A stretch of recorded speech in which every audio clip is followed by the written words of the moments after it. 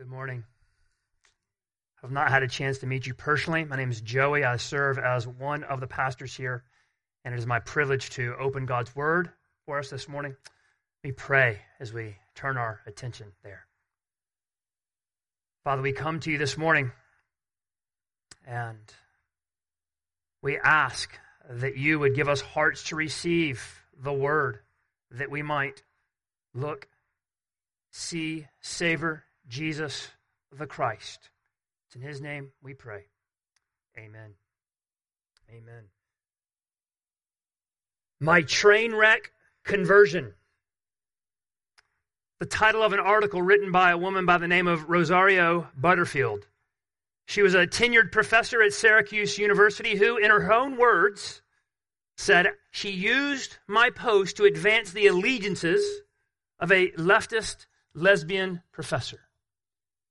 The article went on like this: "The word Jesus stuck in my throat like an elephant tusk. No matter how hard I choked, I couldn't hack it out. Stupid, pointless, menacing.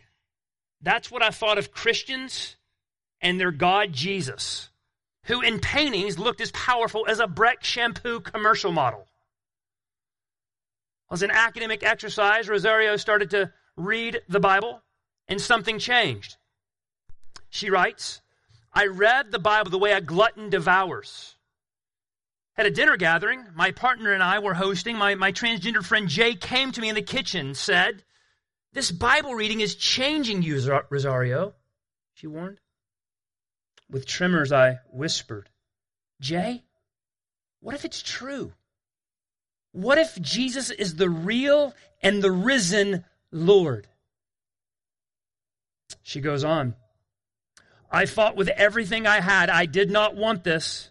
Then one ordinary day, I came to Jesus orphaned and naked. Jesus triumphed and I was a broken mess. Conversion was a train wreck. I did not want to lose everything I loved, but the voice of God sang a sanguine love song in the rubble of my world. I weakly believed that if Jesus could conquer death, he would make my world right.'" Rosario was an unlikely convert to Christianity. So was I. At the age of 26, Jesus sought me out and rescued me from the shallow dream shrinking my soul. Christian brothers and sisters, no matter what, guess what? You too are an unlikely convert. For my friends not trusting in Christ, this could be your story too. It's certainly the story of Zacchaeus, the man we meet in today's passage. In the first chapter, 9 chapters of Luke's gospel, the focus, if you remember, was primarily who is Jesus? And then there was a turn, and the primary focus became what does it mean to be a true follower of Jesus? And today we look at this last section of teaching before Jesus enters Jerusalem, and he knows what awaits there. He knows his death, his crucifixion is just before him. And in many ways, our verses for today summarize all that we've seen in the Gospel of Luke. Here's the main idea of today's passage. Jesus came to seek and save the lost. And he calls us to join him on that mission until he returns. Jesus came to seek and to save the lost and calls us to join him. Let's look at that. Jesus came to seek and save the lost. That's the first 10 verses of our passage. At the beginning of chapter 19, we meet Zacchaeus. Look what verse 2 tells us. He is a chief tax collector. We've seen tax collectors in Luke before, haven't we? Tax collectors were those Jews whose job was to collect money from fellow Jews to give to the Romans. And here's the thing, the more they collected, the more they got to keep for themselves. So to put it lightly, they were not well liked by society on the whole. And notice that our boy Z, he's a chief tax collector. This likely means that he had a crew of tax collectors working for him, pyramid scheme style, the money funneling up to him. He's the El Chapo of Jericho, as it were. And look what verse 2 says. He's rich. Remember what Jesus just said back in chapter 18? how difficult it is for those who have wealth to enter the kingdom of God. It is easier for a camel to go through the eye of the needle than for a rich person to enter the kingdom of God. Zacchaeus is in the most difficult position. He's a social outcast, hated by his fellow man. He's a traitor.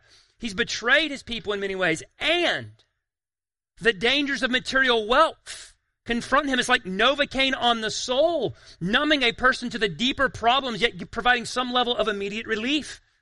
Luke is bringing together the social outcast and in many ways the social enviable and setting him before us. What's going to happen? Verse 3, Zacchaeus was seeking to see who Jesus was. Why? Well, the text doesn't tell us. Maybe it was because he heard of this guy named Matthew, who was one of Jesus' disciples. He too was a former tax collector. And Zacchaeus is thinking, what does Jesus have to offer better than tax collecting? Perhaps in God's kindness. The lure of riches had worn off while Zacchaeus' bank account was full. His soul was empty. We don't know the full motivation. But I believe it was more than a passing curiosity. Do you notice what Zacchaeus does? He does all he can to see Jesus. Imagine the crowd anticipating the arrival of Christ, throngs of men and women shouting in excited tones. Zacchaeus there in the mix desperately wants to see Jesus, but verse 3, on account of the crowd, he could not. Why? Because he was small in stature. I can just imagine, in my mind's eye, the crowd probably enjoys boxing little Z out, don't they? Maybe throwing an elbow here and there. Sorry, little guy, didn't see ya. But Zacchaeus, he wants to see Jesus. He might be small, but he's got legs. And so he runs. And he climbs a tree. Think about that. A filthy, rich, grown man climbing a tree like a child. He does anything he can to catch a glimpse of Christ. Just like we saw with the blind beggar just before this. What does it take to get into the presence of Jesus? Zacchaeus gets more than he bargains for. Perched up in the tree, Jesus comes passing by. Except he doesn't. He stops. He looks. Imagine Zacchaeus, out of breath, sweating from running and climbing. Now Jesus stops and maybe beads of sweat on Zacchaeus' forehead. His palms are sweaty. The one he's come to see is now looking at him. Hurry and come down. Zacchaeus, I must stay at your house today. We don't know how Jesus knew Zacchaeus' name. It could have been divine omniscience. It could have been something as simple as Jesus asking somebody in the crowd. But what's most important is this. He calls him by his name. He addresses him personally and intimately. And instead of condemnation, there is compassion.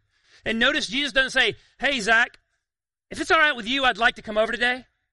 Would that be okay? That's not what he says. Look at the text.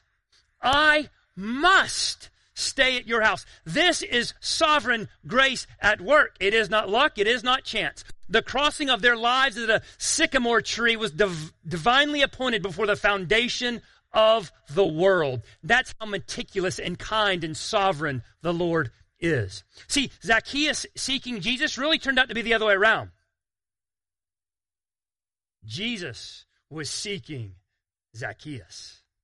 The camel, friends, is about to go through the eye of the needle.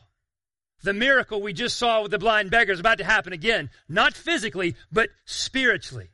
Verse 6, so he hurried and come down and received Jesus joyfully. Zacchaeus is joyful. He's excited. He's glad to welcome Jesus into his life, even though he knows he will disrupt everything. He'll never be the same. Like Rosario, his life will no doubt look like a train wreck for some time. But the voice of God is singing a sanguine love song in the heart of Zacchaeus. And he knows no matter what others think, his world will be put right again. And you see, others are not happy. They grumble that Jesus would spend time with a man who's a sinner. That's what self-righteous people do. They grumble when they see grace in someone's life, not their own. But Zacchaeus is undeterred. The lavish grace of God is coursing through his veins, reaching every part of his soul. He met Jesus and he is changed. Verse 8. Behold, the half of my good, Lord, half of my give to the poor. And if I've defrauded anybody anything, I'll pay him back 4 times. We don't know the exact timing. Was it minutes? Was it hours? Was it overnight? We don't know. But we know meeting Zacchaeus, or Jesus and Zacchaeus meeting, changed Zacchaeus. So in faith, Zacchaeus no longer holds on to his money as his greatest treasure. Jesus is. So he freely gives away half of his possessions. Unlike the rich ruler who wanted to keep everything and went away sad, Zacchaeus gives away half and is joyful. Instead of cheating people for their money, he now blesses people with his money. He's been set free from the bondage and idolatry of greed and becomes a giver, not a taker. Do you see, beloved? A converted heart is a generous heart. Regeneration yields generosity. What we do with the money in our hands magnifies the hopes in our hearts. Zacchaeus is living out his faith as he repents, magnifying Jesus as a supreme treasure. See, he pays back 4-fold to anyone he has cheated. This goes above and beyond what the Old Testament law would have required for this situation. Zacchaeus is cheerfully agreeing to do more than is necessary. See, Zacchaeus understands the true nature of repentance. It's not a rude intrusion. It is a lavish invitation into sweet fellowship with God. Zacchaeus knows that true repentance looks not just confessing a mere confession. That's not true repentance. It's seeking reconciliation and restitution. True repentance, Zacchaeus understands, involves our heads, our hearts, and our hands. With our heads, we agree we've sinned. We don't try to justify, excuse, minimize, or blame shift. With our hearts, we're sorrowful over our sin. We want to treasure Jesus as better than our sin. With our hands and our mouths, evidence of turning from our sin. Repentance involves all of it. And that's what Zacchaeus does. He repents, and by God's grace, the camel, did you see it? The camel just went through the eye of the needle. A rich man entered the kingdom of heaven. So we read in verse 9 and 10, today salvation has come to this house, since he is also a son of Abraham. For the Son of Man came to seek and to save the lost. This is the mission of Christ, to seek and to save the lost. Zacchaeus, you, me, and all those who would trust in Christ for salvation. Let me share 4 things about this seeking and saving we see here in this passage. So Jesus seeking and saving is necessary. Remember what Jesus said to Zacchaeus, I must stay at your house. And that shouldn't surprise us, because if we go back to chapter 9, we read this, the Son of Man must suffer, be rejected, killed, and on the 3rd day rise again. This is a divine must. Left to ourselves, Jesus says we are lost. On our own, we cannot find our way back to God. To use a trite example, it's like those times you're driving, cruising along, listening to the music. You're impressed with your good time. You see that arrival time keep getting sooner and sooner. You're really excited. But you never notice you actually miss the exit. Someone brings it to your attention, but pride kicks in. You turn the music louder. You press the gas farther. And you end up who knows where. That's what sin does. It disorients us, taking us somewhere we don't truly want to go. But left to ourselves, we press in all the more. So we need someone to rescue us, to seek us out, to show us the true joys of life. We need someone to give undeserving sinners not just rules to follow, but a relationship to enjoy. See, Jesus isn't just a life coach seeking to inspire us. Jesus is not just a hobby we pay attention to when we're bored. Jesus can't be reduced to an insurance policy we cash in at death. Jesus is not one road up to the mountain of God as if there are many. He must stay at Zacchaeus' house and enter Zacchaeus' life in the most meaningful way. And the same is true for us. He and he alone came to seek and to save the lost. His seeking and saving is necessary. This is the mission of Christ. Sin is our deepest problem. Divine forgiveness is our greatest need. Jesus is our only hope and remedy. So here's the question. Do you believe this? If not, as humbly as I can, I tell you this. Jesus has nothing to offer you. Those are his words, not mine. I have come, Luke 5, not to call the righteous, but sinners to repentance. Jesus doesn't come for those who think they're morally superior, but for those who confess their rebellion against God's authority, who acknowledge our sin. See, sin is like one drop of poison in a cup of water. Even though it's just one drop, it ruins the whole thing. So it is with sin. One sin leaves us condemned before God. That's why it's necessary for Jesus to seek and to save. Maybe, like Zacchaeus, today is the day of your salvation.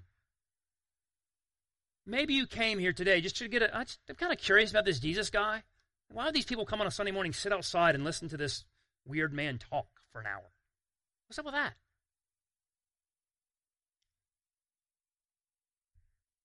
But now you're hearing Jesus say to your soul, I must stay at your house. Will you come to him? Will you turn and treasure Christ? If you do, know this. Secondly, that Jesus coming, seeking, and saving is sufficient.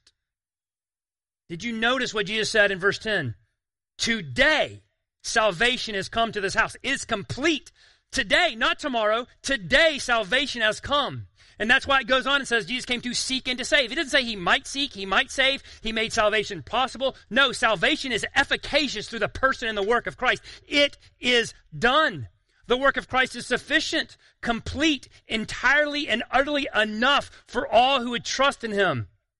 Jesus is sufficient. His sin-paying death, his life-giving resurrection is enough to have a relationship with God. There is no other news like this. As far as I know, every other religious system works the other way around. Their idea of salvation is based on works. And because of that, other religions cannot say, today salvation has come. They must say, tomorrow salvation might come. If you work hard enough to earn God's favor. How exhausting is that? You never get to come down out of the tree. You're always climbing. You're always maneuvering. You're always searching. You're always seeking. But wonder of wonders, Jesus shows up and says, he looks at you and he says, hurry and come down. Stop climbing up to me because I've come down to you. Jesus sought us and he bought us as he hung on the cross. What did he say, beloved? It is finished. Brothers and sisters, let this warm your soul. Just call up another community group member this week and be like, can I just remind you that Jesus is sufficient? I just wanted to tell you that he's sufficient. Parents, can I make a plea to you? Remind your children often of the sufficiency of Christ. Don't let them think that their standing before God depends on their obedience to you, their obedience to God. what others think of them, making good grades, achieving their or your dreams for them? Remind them often of this story. Jesus is sufficient. He's good. He's sufficient. And he's sufficient, not just in what is done, but who it's for. Zacchaeus is the most improbable person to be saved, isn't he? I mean, everybody's looking at Zacchaeus like, ain't no hope for him. He's a social outcast. He's rich. That camel ain't going through the eye of that needle. It's impossible. But what's impossible with man is possible with God. Your sin might be great, but the grace of God is greater still. It doesn't matter who you are. Doesn't matter what you've done. Doesn't matter what's been done to you. The seeking, saving, cleansing, healing, restoring grace of Christ is sufficient. Jesus moves towards the outsiders and the outlaws, the sinners and the sinned against. Will you treasure him? Jesus seeking and saving is necessary, it's sufficient, and third, it's personal. Notice the difference in the text, friends. What does the crowd say about Zacchaeus in verse 7? A man who is a sinner. What does Jesus say? Zacchaeus.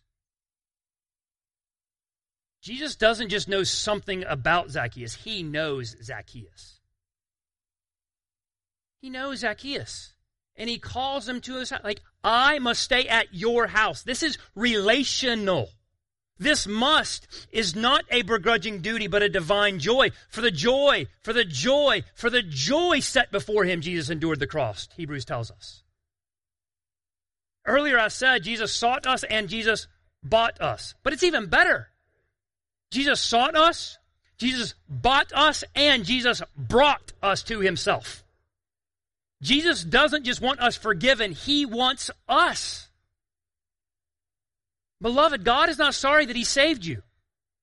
He's not angry when you come to him for repentance, asking for forgiveness. Our Lord does not roll his eyes at you when you come to him in need of fresh joy because your soul is downcast. He's a devoted heavenly Father who calls you beloved son, beloved daughter. See, all of us want at least two things. We want to be known fully and loved truly. Jesus does that. He knows everything about you. And when you come to him in repentance and faith, he loves every bit of you. He embraces you in his scarred hands, united in the indelible bond by the Spirit. I've been a pastor long enough and a Christian long enough to know we don't always feel this. But it's always true. Because our hope does not lie in a certain emotion.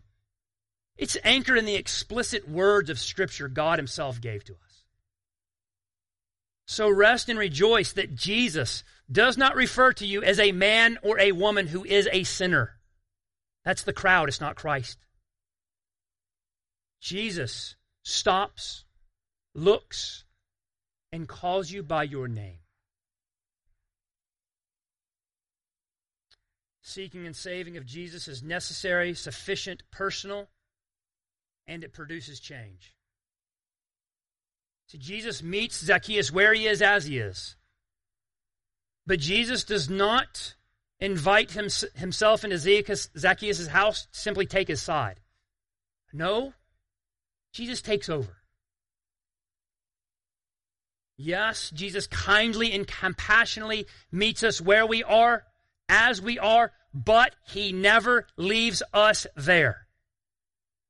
As one pastor writes, when Jesus says, I do not condemn you, it always leads to the imperative, now leave your life of sin. Jesus has come to save us, and in saving us, to rearrange our furniture, to turn our house into his house, to become the interior and exterior designer of our lives for the rest of our lives.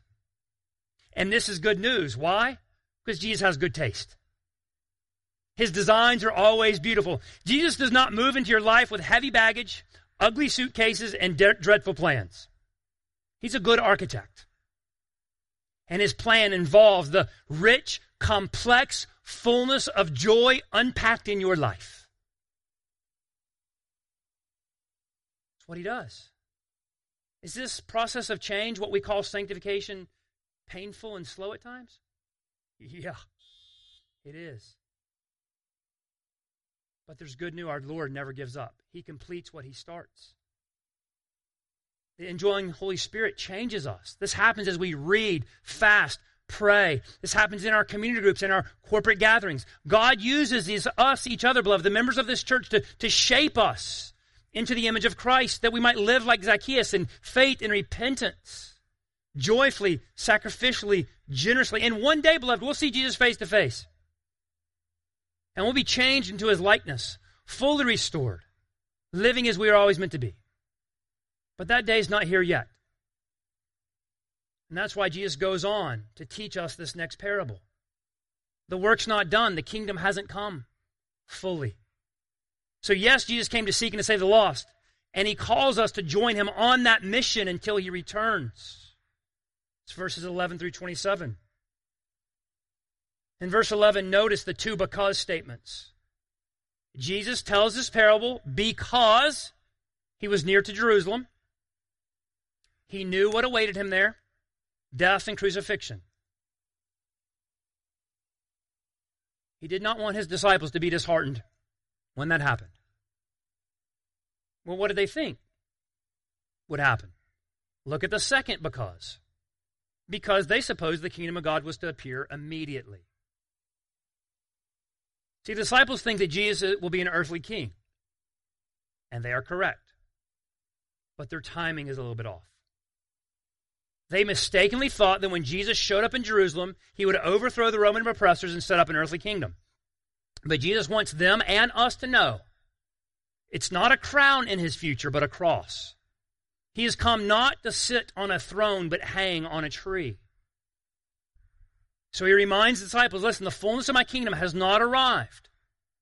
And you need to steward everything you have on my mission until I return.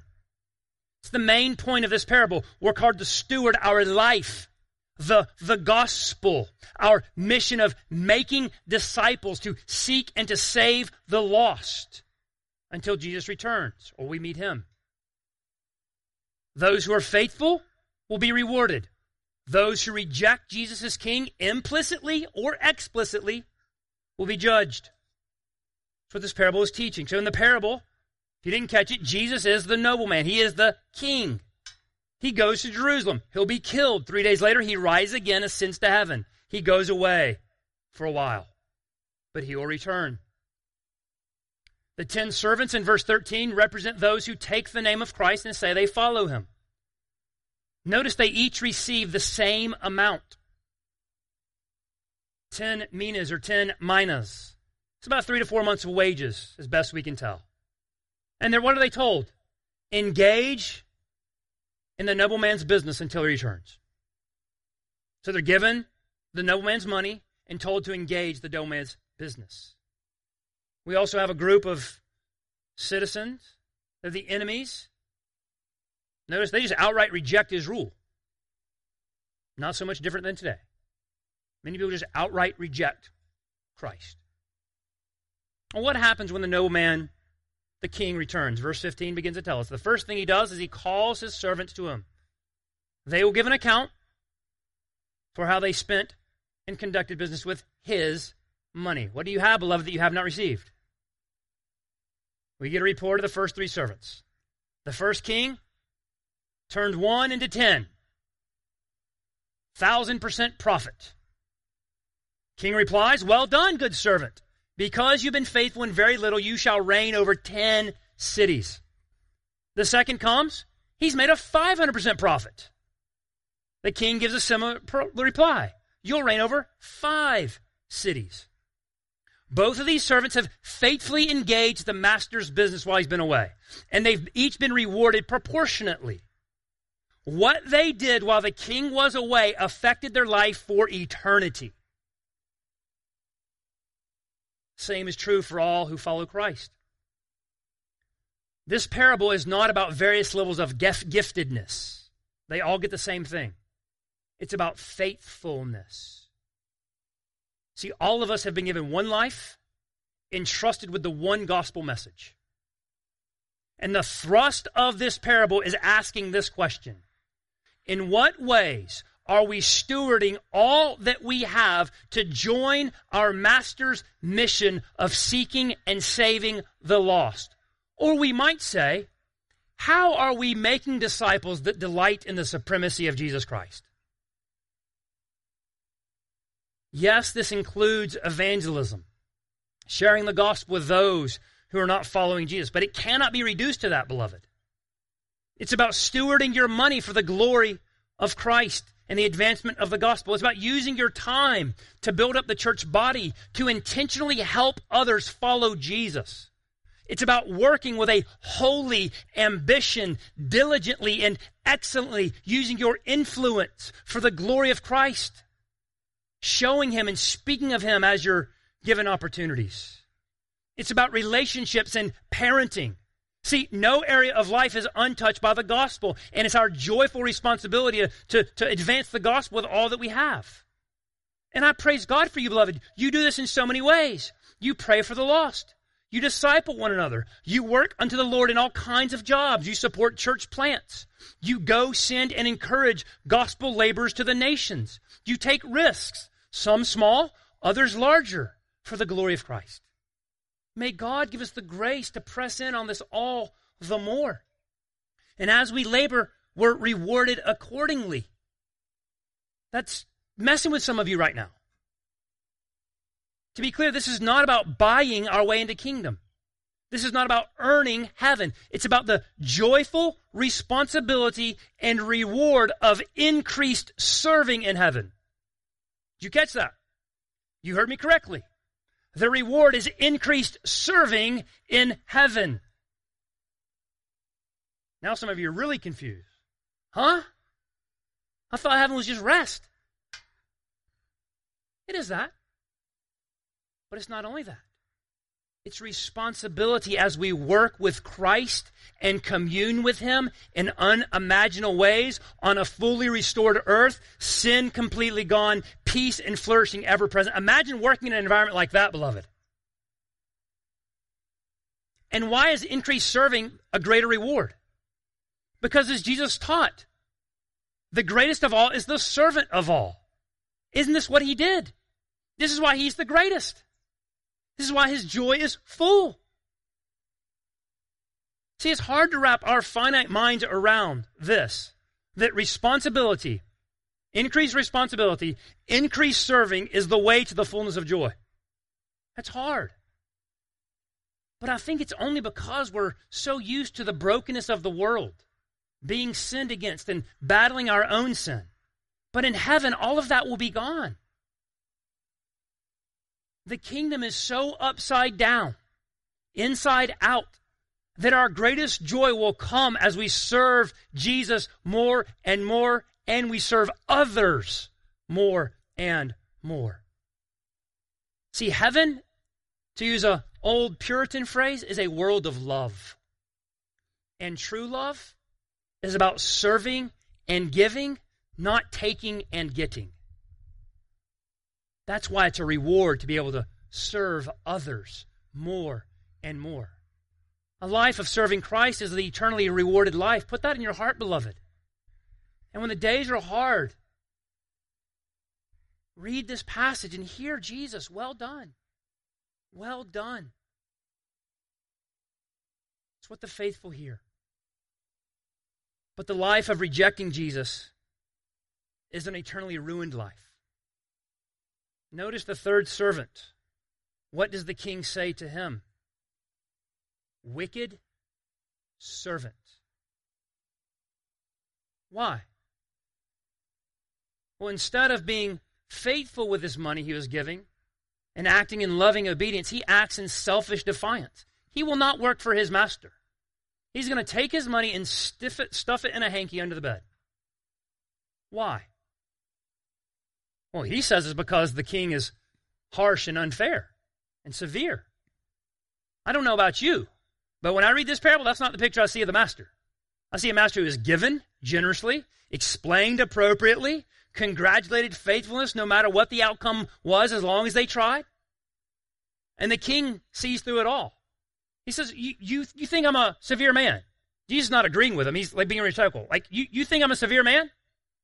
Well, if that was the case, shouldn't you have at least taken my money and put it with a banker? So would I have gotten interest when I returned if I was that severe and harsh? He sees through it all and uses the servant's words to condemn the servant. Notice the servant blames the king. It's not my fault. I'm not lazy. You're evil. You're mean. So while he may not explicitly reject the king with his words, his life proves that he's rejected him with his heart. The real issue is the servant does not know the king. He doesn't know the character of the king, the compassion of the king, and because of that, he will not work for him. Here's the point. We cannot claim to love Christ and take all that's important to him, his gospel, his church he bought with his blood, disciple making, and stuff them away. We can't stuff that away into the hanky of our lives, under the bed of our priorities, and then try to pull it out when Christ returns. As we've seen time and time again throughout this gospel and throughout Scripture, Jesus is either Lord of all or he is not Lord at all. That's why Jesus ends this parable the way he does, with a sober warning in verse 27. All his enemies will be slaughtered.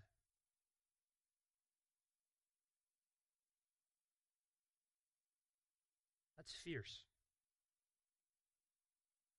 I hope that disturbs you a little bit. It's vivid. The lamb-like tenderness of Jesus in verses 1 through 10 is now matched by the lion-like toughness. Jesus is full of mercy, but he's not mushy. Jesus is full of compassion, but do not be mistaken, he is not a pushover. He's telling us a solemn fact. You will either receive him fully, serve him faithfully, and be rewarded in heaven with everlasting joy, or you will reject him explicitly, implicitly, and be banished to hell, the place of eternal judgment. Luke is pressing in on our soul. To no one will Jesus be neutral.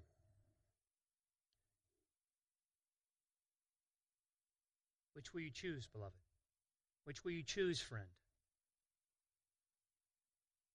Jesus came to seek and to save the lost. And he calls us to join him on that mission as we eagerly wait for his return. Heaven will be filled with unlikely followers of Jesus, enjoying unimaginable rewards forever. How will you respond? Will you be like Zacchaeus? Will you be like Rosaria? Will you be like so many? Treasure Christ as the one who sought you and bought you and brought you to himself, and then serve him with all that you have, that your joy in heaven might be up beyond what you can think or imagine. For my friends not trusting in Christ, if you want to learn more about this, talk to the friend who brought you, come find me, but do not leave here today without looking at Christ and having somebody share even more what it means to follow him. Let's pray. Father, we come to you in the name of Jesus, and we praise you for your glorious grace given to us. All of us who are trusting in Christ are unlikely converts. Let that sovereign grace warm our souls, knowing that you know us personally. Give us the grace to steward all that we have that we might have fullness of joy in heaven. Pray it all in the name of Jesus. Amen.